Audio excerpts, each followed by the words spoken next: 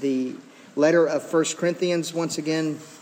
This morning we're looking at 1 Corinthians chapter 4, verses 6 through 13. 1 Corinthians chapter 4, verses 6 through 13. This is God's good and kind and gracious word that He has given to you and for you this morning. So we would do well to pay attention to it. I have applied all these things to myself and Apollos for your benefit, brothers, that you may learn by us not to go beyond what is written, that none of you may be puffed up in favor of one against another. For who sees anything different in you? What do you have that you did not receive? If then you received it, why do you boast as if you did not receive it? Already you have all you want. Already you have become rich. Without us, you have become kings. And would that you did reign so that we might share the rule with you.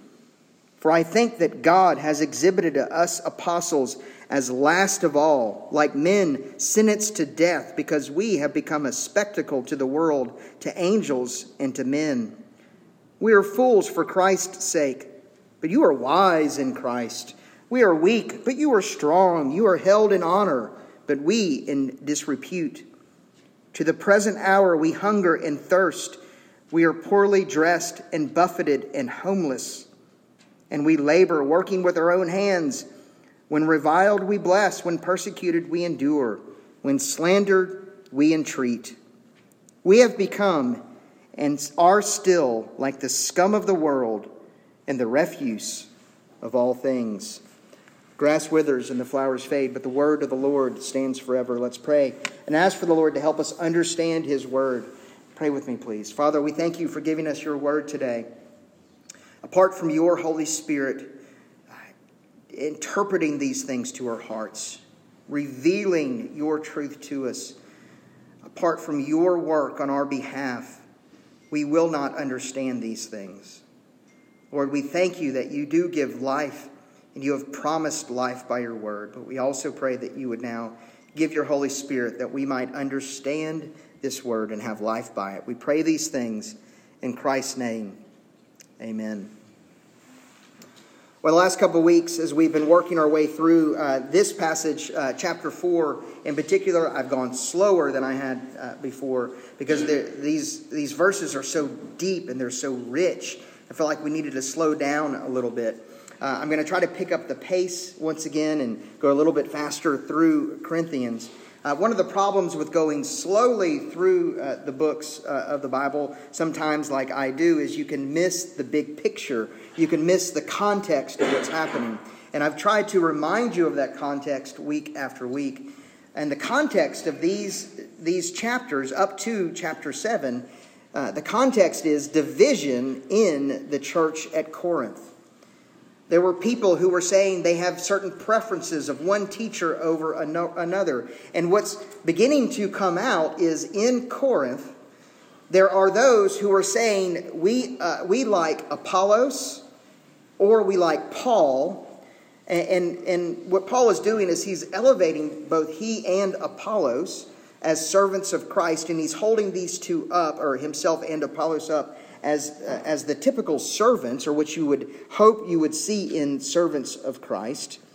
But what's also happening that's becoming apparent in Corinth is that there are individuals that are trying to raise themselves up, that are trying to put themselves up on this pedestal. They are trying to get to that level of authority that they see in Paul and Apollos.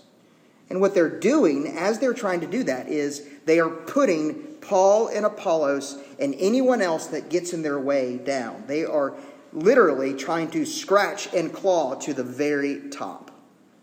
And so Paul is trying to correct them in their thinking by telling them what it's like to be a minister of the gospel of Jesus Christ. Both as Paul is, who is an apostle, he's one of the big guns, and Apollos, who is an evangelist, who has been called to be an evangelist by the apostles.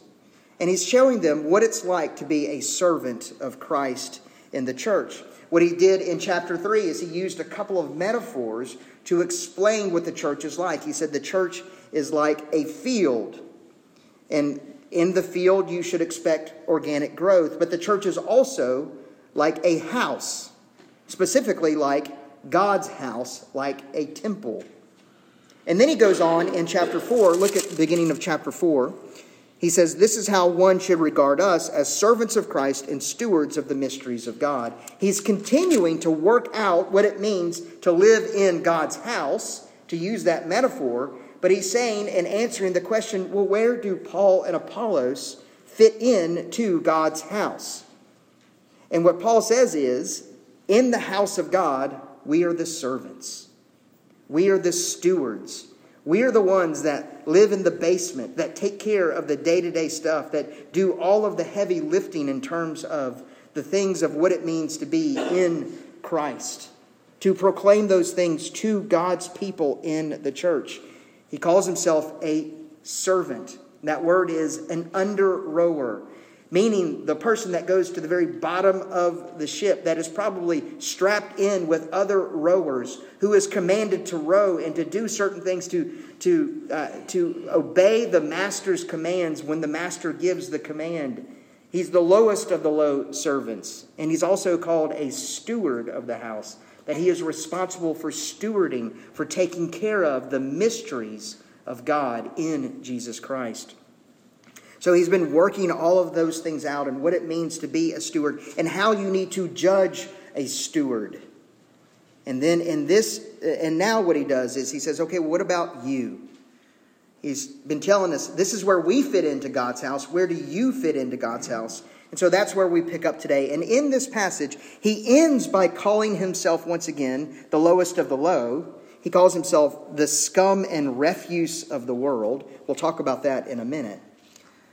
But he does, first of all, he says he gives an apostolic application. After explaining his place and Apollos' place in God's house, he's like, well, let me apply this now to you in verses 6 and 7. So, Paul and Apollos, they're servants in the church. And what he's saying there is, I've applied this to myself and to Apollos, all these things for your benefit there in verse 6, that you may learn by us not to go beyond what is written down. So essentially what he is saying is, if Paul and Apollos are servants and stewards in the house of God, then so are you. Because here's the thing, you are not better than Paul, and you are not better than Apollos. And if Paul is a servant, then you are a servant. If Apollos is a steward, then you are a steward as well. And Paul is only saying that because he is saying, I'm not better than my servant or the one who served me, Jesus Christ. Jesus has served me. And if he has served me, then I am called to serve in his church and serve him. And so are you. This is for your benefit, Paul says, that you would learn from he and Apollos.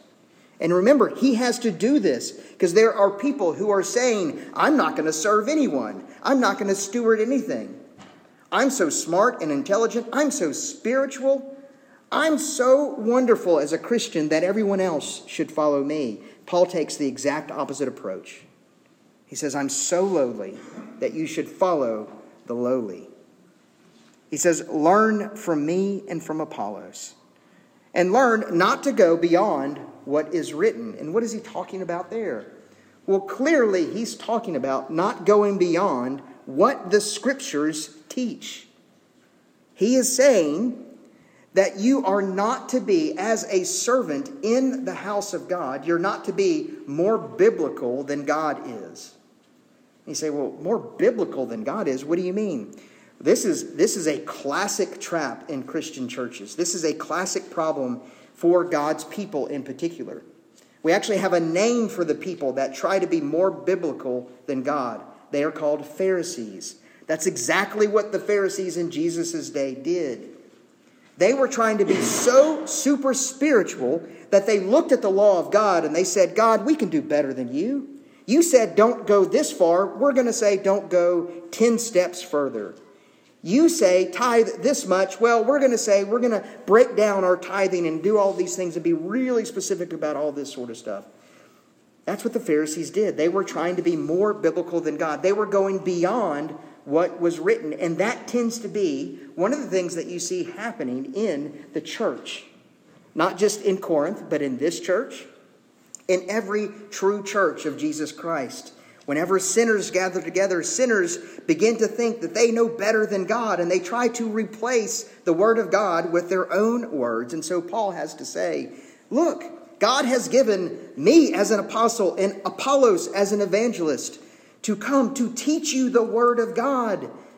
Listen, not just to us, but to the Word of God. Do not go beyond what is written down. Don't be more biblical than God. And Paul would know what it's like to be more biblical or try to be more biblical than God because he was a Pharisee. If you remember that, he loved the things of God so much that he tried to improve on all the work that God was doing, up to and including killing Christians. Paul says, don't go beyond what is written down. Listen to the biblical teachers that you have been given. Paul's purpose in writing all of these things and making this application is he is attempting to keep the people from being puffed up or proud about who they are. And that is actually the whole, the beginning place of where division comes from in a church. Where you have individuals or a group of individuals that come together that think they know better, that they know best. And so they puff themselves up and they put themselves up on a pedestal. That's where division comes from. And Paul is trying to bring them back down to earth. And he's saying, if me as an apostle, if Apollos as an evangelist, if we are your servants, then those who would be leaders in the church need to be servants as well. Look at verse 7. This is really interesting. I think verse 7, these are life verses. If you as an individual say, I don't really have a vision for my life, these are life verses for you, okay? If you want to know the best way to live your life, I think the perspective that Paul gives in verse 7 is incredible. Look at what he says in verse 7. For who sees anything different in you? Now, here's what he's saying. What makes you so great? That's literally what it means. What makes you so great? If Paul is a servant, if Apollos is a servant, if Jesus is a servant, what makes you better than Jesus? And he says, what do you have that you did not receive? There's no qualification in asking this question. He's laying out there the reality for every human being that's ever been born, except for Jesus Christ. He's the only exception to this. What do you have that you were not given by someone else? Think about that. Think about that for a moment. Say, well, these clothes, I bought these clothes, right? Well, where did you get the money to buy the clothes? Well, I worked hard for that money. And who's the one that gave you the job to work hard? Well, your boss did. Well, where did your boss get the money to start a company or a business or whatever it is that you do to then pay you? Well, somewhere along the line, he received that. And then you trace it back further and further and further. Where did everything come from? Where did this world come from? Did you make this world? Did you make the air that you are currently breathing right now? Did you make the ground that everything rests upon? Do you control how much hair is on your head? I mean, to a very limited extent, you actually do. But I can tell you, you really don't control any of that. Who is in control?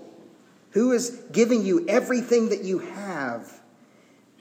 God has given it all to you. And what Paul is saying, if you have received everything, one way or another, you have received it. And you say, oh, wait. And Americans, and I say this all the time because it's so important for us to hear this. You say, well, I'm the one that gets up every day and I go to work and I have worked hard for the things that I have. No doubt you have. But who has given you the strength to work hard or the desire to work hard? Because there's lots of people who do not have that desire to get up, to go work hard, to make money, to give back and do all of those things. Where does it come from? It did not come from you. Everything that you have received. And you know what that makes you? That makes you a receiver. And you know what's required of you if you have received it from God? Then you are to steward that thing that God has given you. You are to steward the resources that He's given you. What has He given you? Some of you He's given money. Some of you He hasn't. Some of you He's given time. Some of you He hasn't. Some of you He's given children. Some of you He hasn't. Some of you He's given homes. Some of you He hasn't. It doesn't matter. Whatever it is you've been given, you need to steward that for the purpose of glorifying God, because it is His. So important. And this so radically changes everything about the way that you live your life. If you wake up, if you take in your first breath and you say, that breath isn't mine, it's God's. It belongs to Him. That will transform every single thing that you do in your day. You know what it'll do? It'll make you humble. That's why in verse 6, Paul has to say that none of you may be puffed up in favor of one against another. The air that you are breathing is not better than someone else's air in here. You have not made your air better than anyone else. We are all on the same level. You are not to be puffed up or proud. It's to make you humble. And then also what this does, how this radically transforms your life, is it makes you grateful for every single thing that you have. It makes you grateful for the resources that God has given you. It makes you grateful for the time that God has given you. It makes you grateful for your children. And this is really hard when your children are waking you up at 3 o'clock in the morning. It makes you thankful and appreciative. And whenever that happens, then that transforms every other relationship that you have. That transforms the way that you are interacting with people. Transforms the way that you see other people. And you begin to be thankful for every single interaction with every single other person that you have, because it's an opportunity to share the glory of Jesus Christ, because you're sharing breath with others. Even at places like Walmart, even at places where you work, where you got to deal with people and people are just the worst. Yeah, it transforms every single thing that you do. These verses are so important. And the Apostle Paul is saying, don't put yourself up. Understand who you are. Be humble. Don't be proud. And be thankful to God.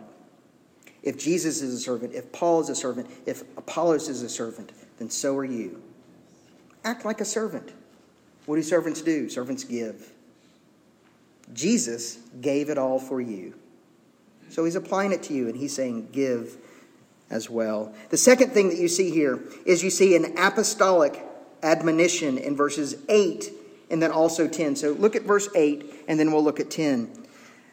I said this last week, and I'm going to call Kenny out again. He doesn't like it when I do this, but he's an easy target. So that's why I do this. So Kenny, don't be such an easy target, and I won't do this. I use the term apostolic sarcasm. And Kenny said, what is this? Apostolic sarcasm. This is when an apostle is being wholly sarcastic. He's using sarcasm in a very holy way. And sometimes you can do that. It's very rare, but sometimes you can do that. And the Apostle Paul is being wholly sarcastic here when he says this. Look at there again at verse 8. He says, already you have all that you want. You have arrived, haven't you, Corinthians? Because you're putting yourself up and you're telling everyone how great you are. And you're telling everyone that they all need to follow you because you have it all figured out. Paul's saying, oh, you have it all figured out, don't you? Oh, good job. Congratulations. I'm so glad. Look, he says, already you have become rich. This is how you know it's sarcasm, because just a few chapters in chapter 2, a few chapters before this, he said, you aren't very rich. But now he's getting them to think about themselves, and sarcasm is great for doing this, to self-reflect. He's like, aren't you so wealthy? Don't you have everything that you want? And they're going, well, no, I don't. And he says once again in verse 8, he says, without us you have become kings. I'll talk about what that means in just a minute, but he's saying, aren't you already ruling? Look at you. Look at how important you are. Everyone, whenever you walk down the street in the huge, massive, incredibly important city of Corinth, doesn't everyone see you coming and don't they bow at your feet? Aren't you so wonderful? He says, you have done all of these things on your own without Paul's help, without Apollos' help. Good job, good job. And then he kind of gives the sting in at the end of verse 8. And would that you did reign so that we might share in the rule with you. Here's what's happening. Here's how you know it's sarcasm. Because as he is saying these things to them, he is saying, well, reflect a little bit about your life. Are you going through suffering? And they would have to think, well, yeah, kind of, my life isn't going that great in the city of Corinth. Everyone hates us. No one wants to be around us because we're Christians. They've taken all of our resources and everything that we have. I don't have a house to live in anymore because I've professed Christ. And he says, well, then are you ruling? Are you really that great? He's using a very specific word for kings there. And it's the word that is used to describe what it's going to be like whenever Christ returns. What it's going to be like for his people when Christ returns. Because there is going to be a time when Christ returns for his people and he elevates all of his people to the place of rulers over the world. And that's the term that's being used there. He's saying, without us, you have become kings. Without reference to Jesus Christ, he says. Or without the message that the apostles are giving. Haven't you already arrived? In other words, hasn't Jesus already come back and made everything the way that it's supposed to be? That's sarcasm. Because, of course, everything is not the way that it's supposed to be. That's why Paul has to say, and without us, you have done this. And so that we might, how wonderful would it be if those things had actually happened? Because Paul says, I would be ruling and reigning there next to you. But as it is, what is he like? He is a servant. He is a steward. What had happened with them is that they believed that they had already arrived. That they had received everything that they had been promised in Jesus. And of course, they have to say that in order to get people to believe them and to follow them. And you see this all over the place in Christian circles where you see Christian leaders that will build themselves up and raise themselves up to a level and tell everyone, if you want to get on my level, just listen to me and follow me. And then what happens is those narcissistic leaders end up pushing everyone else down and taking from them instead of serving them. And that's what's happening in Corinth, in the church of Corinth. These people are trying to take advantage of everyone instead of serving them. And then in verse 10, he says, you know what it's like really for us right now? In verse 10, he says, we are fools for Christ's sake. We are fools for Christ's sake. In other words, the world looks at us right now and he says, as apostles, as evangelists, as gospel ministers, they look at us and they say, we are idiots. But they don't say that about you there in Corinth, do they? They think you're pretty great. We are fools for Christ's sake, but you are wise. He says, we are weak. But in Corinth, you are trying to make yourself strong, even as Paul and Apollos are weak. And he says, you are held in honor. They're scratching and clawing to put themselves over others, to receive the honor of the world. And he says, but we are held in disrepute. Here's the point.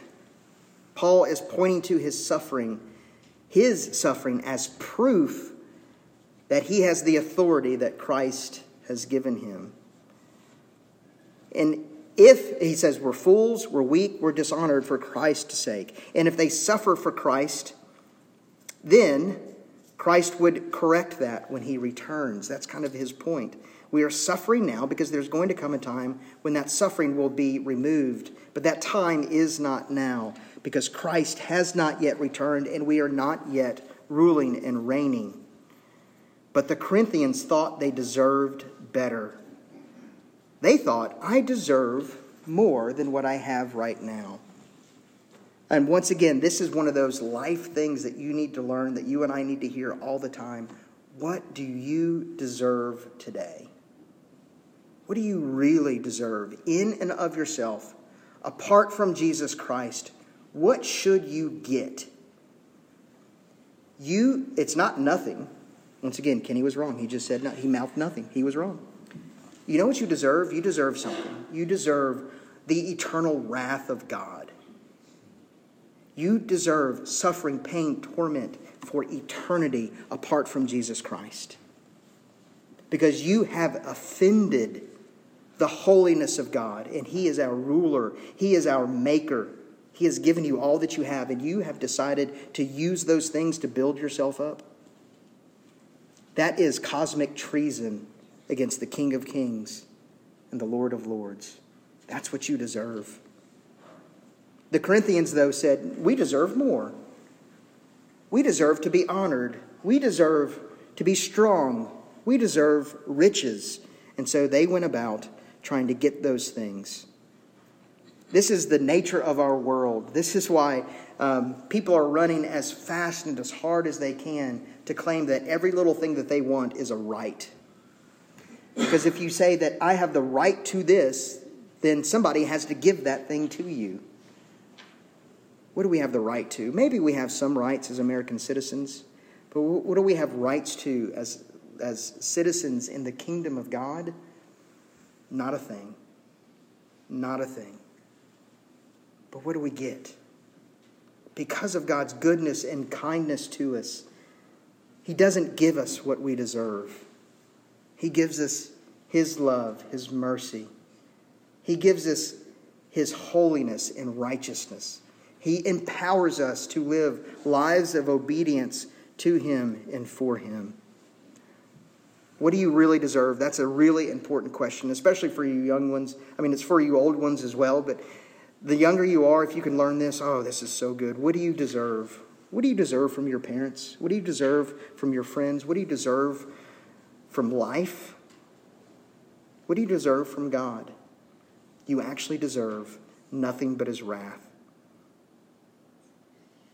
Your answer and understanding to that question, how you answer that question, actually lies behind everything that you say and do. What do you deserve? And the way that you interact with people reveals what you really think. If you're building yourself up, if you're proud of yourself, if you take every opportunity to tell everyone just how great you are, and if you're worried all the time about how everyone thinks of you, you are actually telling everyone that you think you deserve more. What do you deserve? And we need to remember that if you have something other than the wrath of God, it's only by the grace of God to you. So the Apostle Paul gives an apostolic admonition. But then finally, he shows them apostolic humiliation. He ups the ante even more. He goes even further in verses 9, 11 through 13. So look at verse 9. He says, "For I think that God has exhibited to us apostles as last of all, like men sentenced to death, because we have become a spectacle to the world, to angels, and to men." He is saying that God, by the sovereign plan of God and the outworking of God, it was God's decision to appoint the apostles to suffer for the glory of God. You need to wrap your head around that idea that Paul is saying, I think that God has actually set us up to suffer. And why has He done that? Why has God given us suffering? For the sake of the spread of the gospel, for the sake of the growth of the kingdom of God, for the sake of the fame of Jesus Christ going into all the world. That's the reality of what it means. The suffering the apostles have gone through has been appointed. And if that's true for the apostles, guess what? The suffering that you go through day by day has been appointed by God for your benefit as well. That's really hard to wrap your head around, to think that God would use the suffering that we go through for the sake of His glory, but He does. He uses that. It's not just for His glory, it's for your good as well. To keep you humble, to keep you mindful of who you really are and who He is making you into. They suffer for Christ's sake. And you need to remember that Paul is coming to Apollos' defense. Look in verse 11. "To the present hour we hunger and thirst We are poorly dressed and buffeted and homeless. We labor working with our own hands. In this day, if you worked with your hands, you were considered less than. We kind of value people that work with their hands, but they did not. And you have to remember that when Paul came to Corinth, he couldn't raise enough money to do the work of ministry. And so what did he do? He became a tent maker. He worked with his hands, which meant all of the uppity ups in Corinth looked down on Paul for working with his hands. And Paul's saying, I'm still having to do that. I'm still having to work with my hands. And he says, and we labor working with our own hands. When reviled, we bless. When persecuted, we endure. When slandered, we entreat. And they were saying about Apollos, look at Apollos. Look at how everyone thinks so poorly of him, and they look down on him. Paul is coming to his defense, saying that Apollos has been lifted up by God. So don't disparage him. Don't judge him. Don't judge the one that God has put in this position. He uses this phrase at the very end, the scum and refuse of the world. These are two very specific terms. The ancient Greeks had a method of atoning for their sins or for the sins of the community. And it's a very interesting thing that they would do. And it's apparently something that was carried over in other cities like Corinth in the Roman era. The Greeks would take criminals, some of the worst criminals, and they would imprison them and prepare them for one day when they would tie them up and then go throw them in the ocean as a atoning sacrifice to their gods, Poseidon, the god of the ocean. And so the word that he uses there, the scum and refuse, is the same word that's used of those criminals who would be tied up and made atoning sacrifices for the sins of the community. And it's really, really interesting that he is saying that that's what God is using us for. That God is making us go through suffering. That God is using us to be the scum and refuse of the world so that, not that they take away the sins of the world, but that they might proclaim Jesus Christ as the true one who takes away the sins of God's people. Ultimately, what's the problem? They were not listening to Paul and Apollos. You know what happens when you don't listen to the gospel ministers that God has given you? You endanger your soul.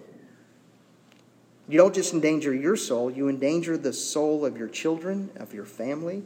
You endanger the soul of everyone that you come in contact with if you don't listen to the ministers that God has provided for you, as long as they're being biblical in their proclamation of the gospel. So what Paul is saying, you need to listen to the ones that God has given you for your own good. Not listening to those that God has provided is like cutting off your nose to spite your face. So don't do that. Well, this morning, let me end by just reminding you, what have you not received this morning? Well, you've received everything that you have, but you also have received the gospel of Jesus Christ. You have also received the good news that Jesus Christ has given his life as a ransom for you. And what's expected? It's expected for you to return the life that you have been given back to God, to live your life as a servant of God and to be a worshiper of Jesus Christ. Let's pray. Father, we thank you for giving us this word today. And we pray, Father, that you would help us to hear these things, to be transformed by these things, to recognize that we have received all that we have, and especially this morning, we have received the good news of Jesus Christ. Father, I pray that you would help us to live as your people, as recipients of this good news, and also share that good news with everyone around us. Father, we again need help to do this. In our own strength, we cannot. But in the strength of the Spirit, empowered by the Spirit, we can live these holy lives, wholly devoted to you. Father, again, we thank you for giving us this word. We pray these things in Christ's name. Amen.